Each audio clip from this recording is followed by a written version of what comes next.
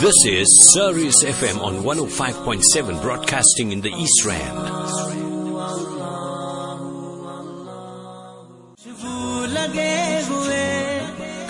Yeah, absolutely. Kapre bhi pak saaf hai, khushboo is coming through. Yeah, the itar all coming through.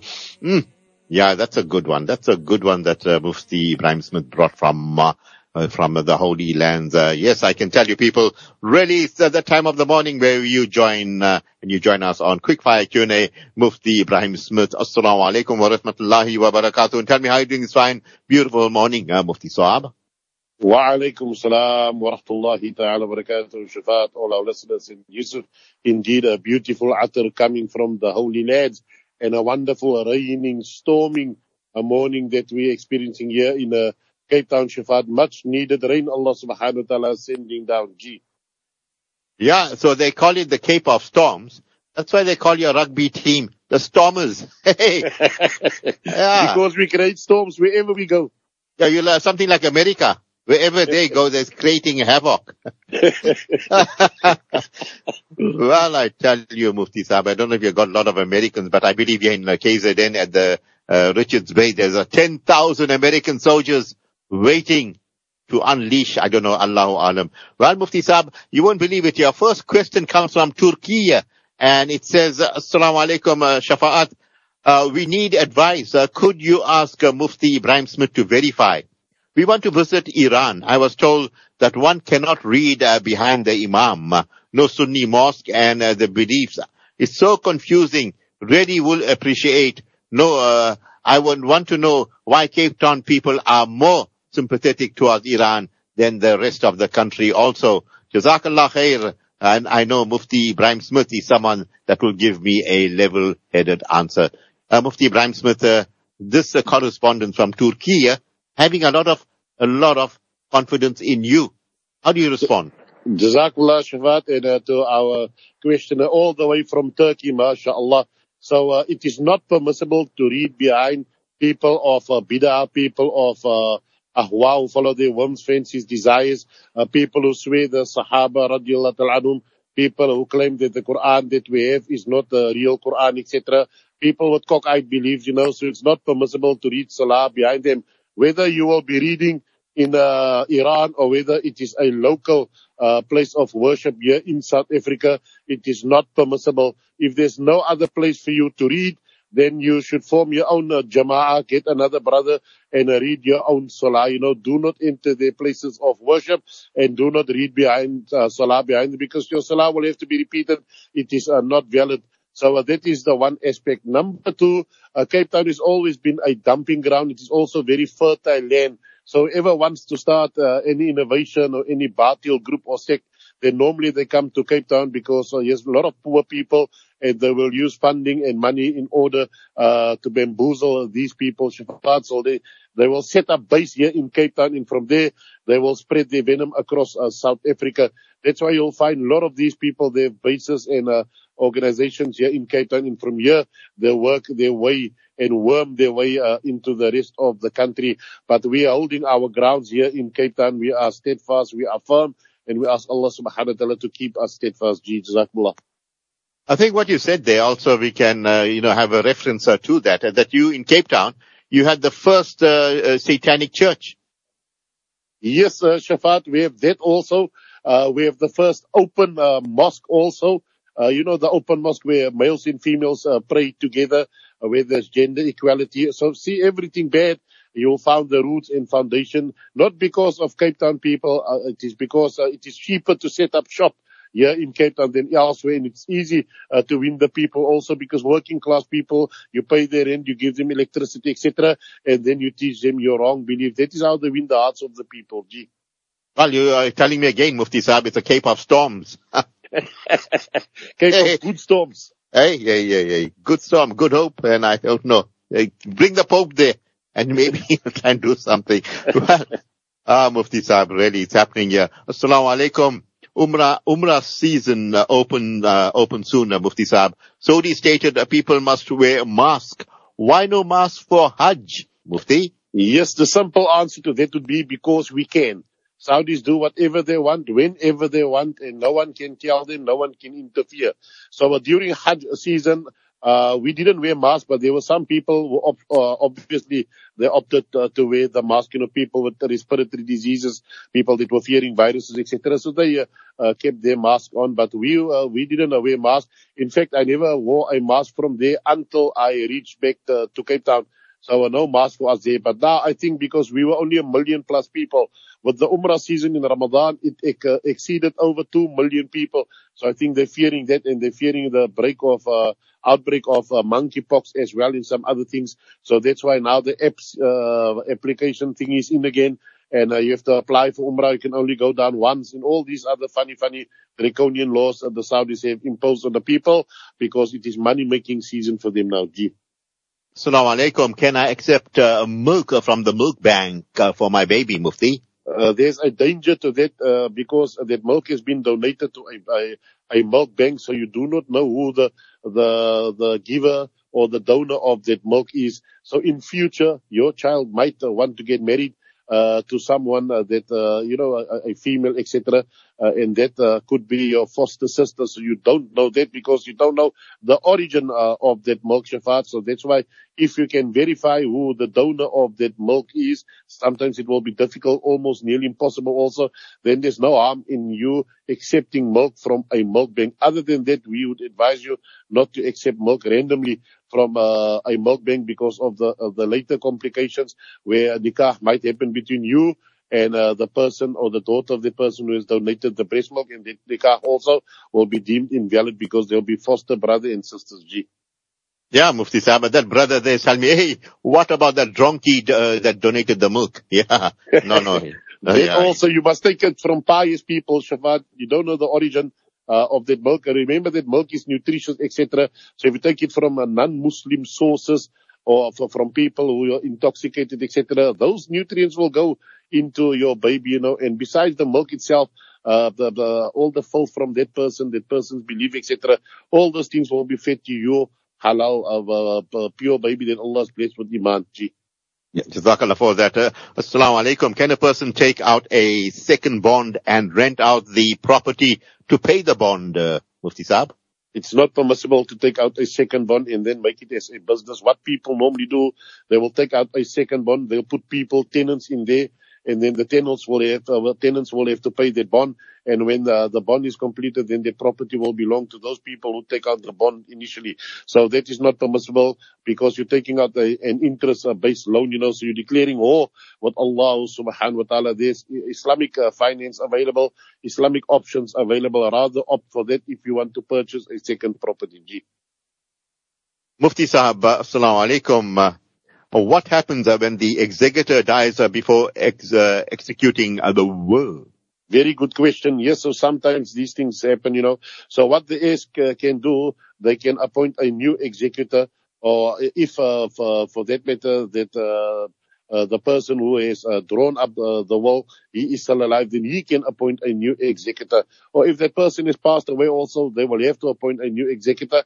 Because, Shafat, the will needs to be executed. The heirs needs to be paid out their shares. And there's no point in delaying that, because delaying it also will constitute a sin. G. Assalamu alaikum. If strands of my beard falls during my haram, should I pay a penalty? Very interesting.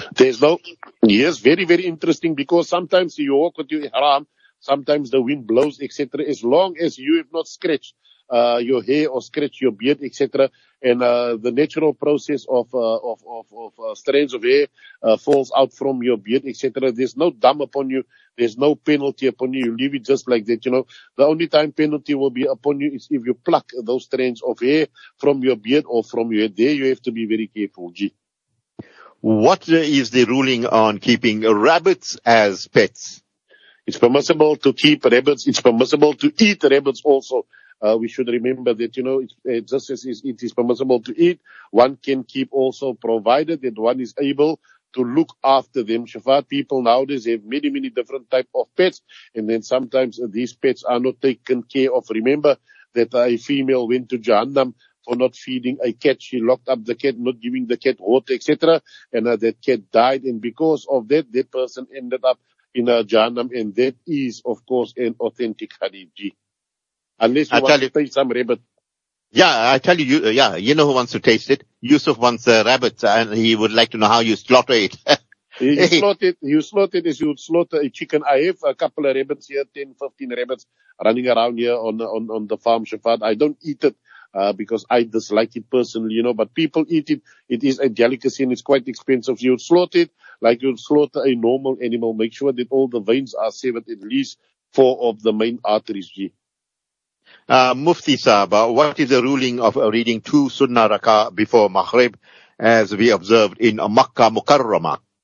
Yes, I think many people were shocked, those people who traveled the first time. So in the Arabian Peninsula and elsewhere in the world, for Shafi people, it is preferable to read 2 Sunnah Raka'ats before Maghrib, because there is one hadith. For Hanafi people, they won't read these 2 Raka'ats of Maghrib Qabaliyah, they call it, 2 Raka'ats prior to the actual Salah, the Fard Salah of Salatul Maghrib. So these places, they normally give a 10-5-minute break for those people who want to read those 2 raka'ahs. The rest of the people, they will remain seated. They will just make normal dua, dhikr, etc. Because even the time between adhan and iqamah is a time where du'as are accepted. Assalamu alaikum, Mufti. Can a wife file for child maintenance in a circular court if the husband refuses to support his kids? Yes, if she is taken every other recourse in order to get maintenance and child support money for her children. The fathers, they should remember that after divorce, it is still wajib for them to maintain their children until their children reach the age where they can take care of themselves, meaning they are able to find employment and look and take care of their own needs. Until that time, you will have to support your children. It is a sin in not supporting them. So sometimes a wife will go and she'll ask the imam to come and speak to the husband. And if all else supposed to do, she will have to go to these secular courts and she will have to get legal recourse in order to retrieve those monies that are due upon her children. There will be no harm in doing that, G. Are we allowed to use the alcohol-based floor detergents, Mufti? Yes, you can use alcohol-based floor detergents because it is for external use. It is for floors and carpets, etc. Although you would not want to use alcohol-based floor detergents at the place of your worship, your place where you make your salah. There you have to find an alternative. And sometimes it is better to find an alternative also, shafa'at, because the stench of that alcohol will still be there. And there's many alcohol-free detergents available on the market. So if you can't find one, then you can use that one also, G. Is it correct for a Muslim to say non-Muslims will go to hell? That is actually what the Quran has stated, وَحَرَّمَ اللَّهُ الْجَنَّةَ عَلَى الْكَافِرِينَ. That Allah subhanahu wa ta'ala has prohibited Jannah, the entry of Jannah on all those people who disbelieve in Allah subhanahu wa ta'ala. So when you do make a statement like that, you always have to use wisdom. Sometimes you have to invite people to Islam and then tell them this is the message, that if you embrace Islam, Jannah is waiting for you. And if you reject Allah subhanahu wa ta'ala, then hell will be your place in your final abode. So it is correct, G. Is it compulsory to perform ghusl after washing the mayat, Mufti? There's one narration recorded in Tirmidhi where Rasulullah reported by Abu Huraira, where Rasulullah has reported, that a person who performs ghusl on behalf of the mayyit, on behalf of the deceased, that person should perform ghusl himself, meaning he should go and take a shower. So that is not compulsory. However, it is mustahab. It is recommended for a person to do that. So if you are able to do that, then you can do it. If you cannot do that, then there's no sin upon you, G. Can I lease a space in my shop to the bank to install an ATM? Hey, it's not the African transformation movement. Is that where the fulus comes out from, people? Yes, the real fulus. So it is permissible. You remember, an ATM is only a service provider. There's no real transactions because people withdraw cash from there and they deposit cash in there also. So when you're renting out a space, you're renting out a space that will render some service to certain customers who will be using that machine. So whether the bank pays you, and not all banks, but they have mixed money. We should remember that banks have interest money and they also have other types of money. So if they pay you from there, then that money is permissible for you because they're paying you for a space that you've rented out to them, not for you dealing in any of their transactions. So you can rent it out to an ATM. The rental received from there will be permissible for you to consume, G. Is naming our child Ashura permissible, Mufti? It's almost Ashura time, Shafat. So yes, I've met many people with the name Ashura. Ashura meaning, of course, the 10th, and it's synonymous with the 10th of Muharram. It also means the 10th. So you can give your child that name. I've met people with the name Ramadan also. So see many different names that people are using to give to their children. If you want to give your child a name, give a child a name with a very good meaning and not something that is outstanding, that everyone should notice that my child has a different name. So give it a name with a good meaning, inshallah, so the child grow up to live according to the meaning of their names. G. I tell you, Mufti, that was quick fire Q&A. Hey, it really went without the stormers, people. Yeah, no drop kick, no drop goal, no tries. Hey, yeah, the stormers really, Mufti Saab comes from that part of the world where he's trying to calm the storm. And Mufti, perhaps your parting words this morning? Yes, Shafat, remember it's almost our new year, inshallah. People should renew all the intentions and the aspirations and goals and ask Allah subhanahu wa ta'ala to make the upcoming new year a better year than what we've experienced this year that is busy leaving us. May Allah make it easy for us. Jazakumullah khair al-jazaa. Assalamu alaikum wa rahmatullahi ta'ala wa barakatuhu. Wa alaikum salam wa rahmatullahi wa barakatuhu to our Mufti Ebrahim Smith. And by the way, Mufti Sahaba, do you have a New Year's resolution? Yes, Shafat, my resolution is always the same, that to repent to Allah subhanahu wa ta'ala as much as possible and benefit the people tremendously, and of course ask Allah subhanahu wa ta'ala for a good ending from this worldly life. That's my New Year's resolution, G. Too good. Yeah. And when you're making rabbit biryani for Yusuf? I'm making for you, inshallah, when you're coming to visit me. I'll give you the honor of choosing your own rabbit and slaughtering it in front of me.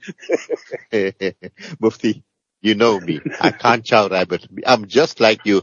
You saw my roosters. You saw my hen. I can't chow it because they're my pets, Mufti Saab. How can I eat my own pet, Mufti Saab? I don't even slaughter my chickens. They're roaming around here freely, I rather go and I buy chickens. I don't have the heart to kill of them because they become like family. You see them every day, and when something happens to them, then you become sad also, G.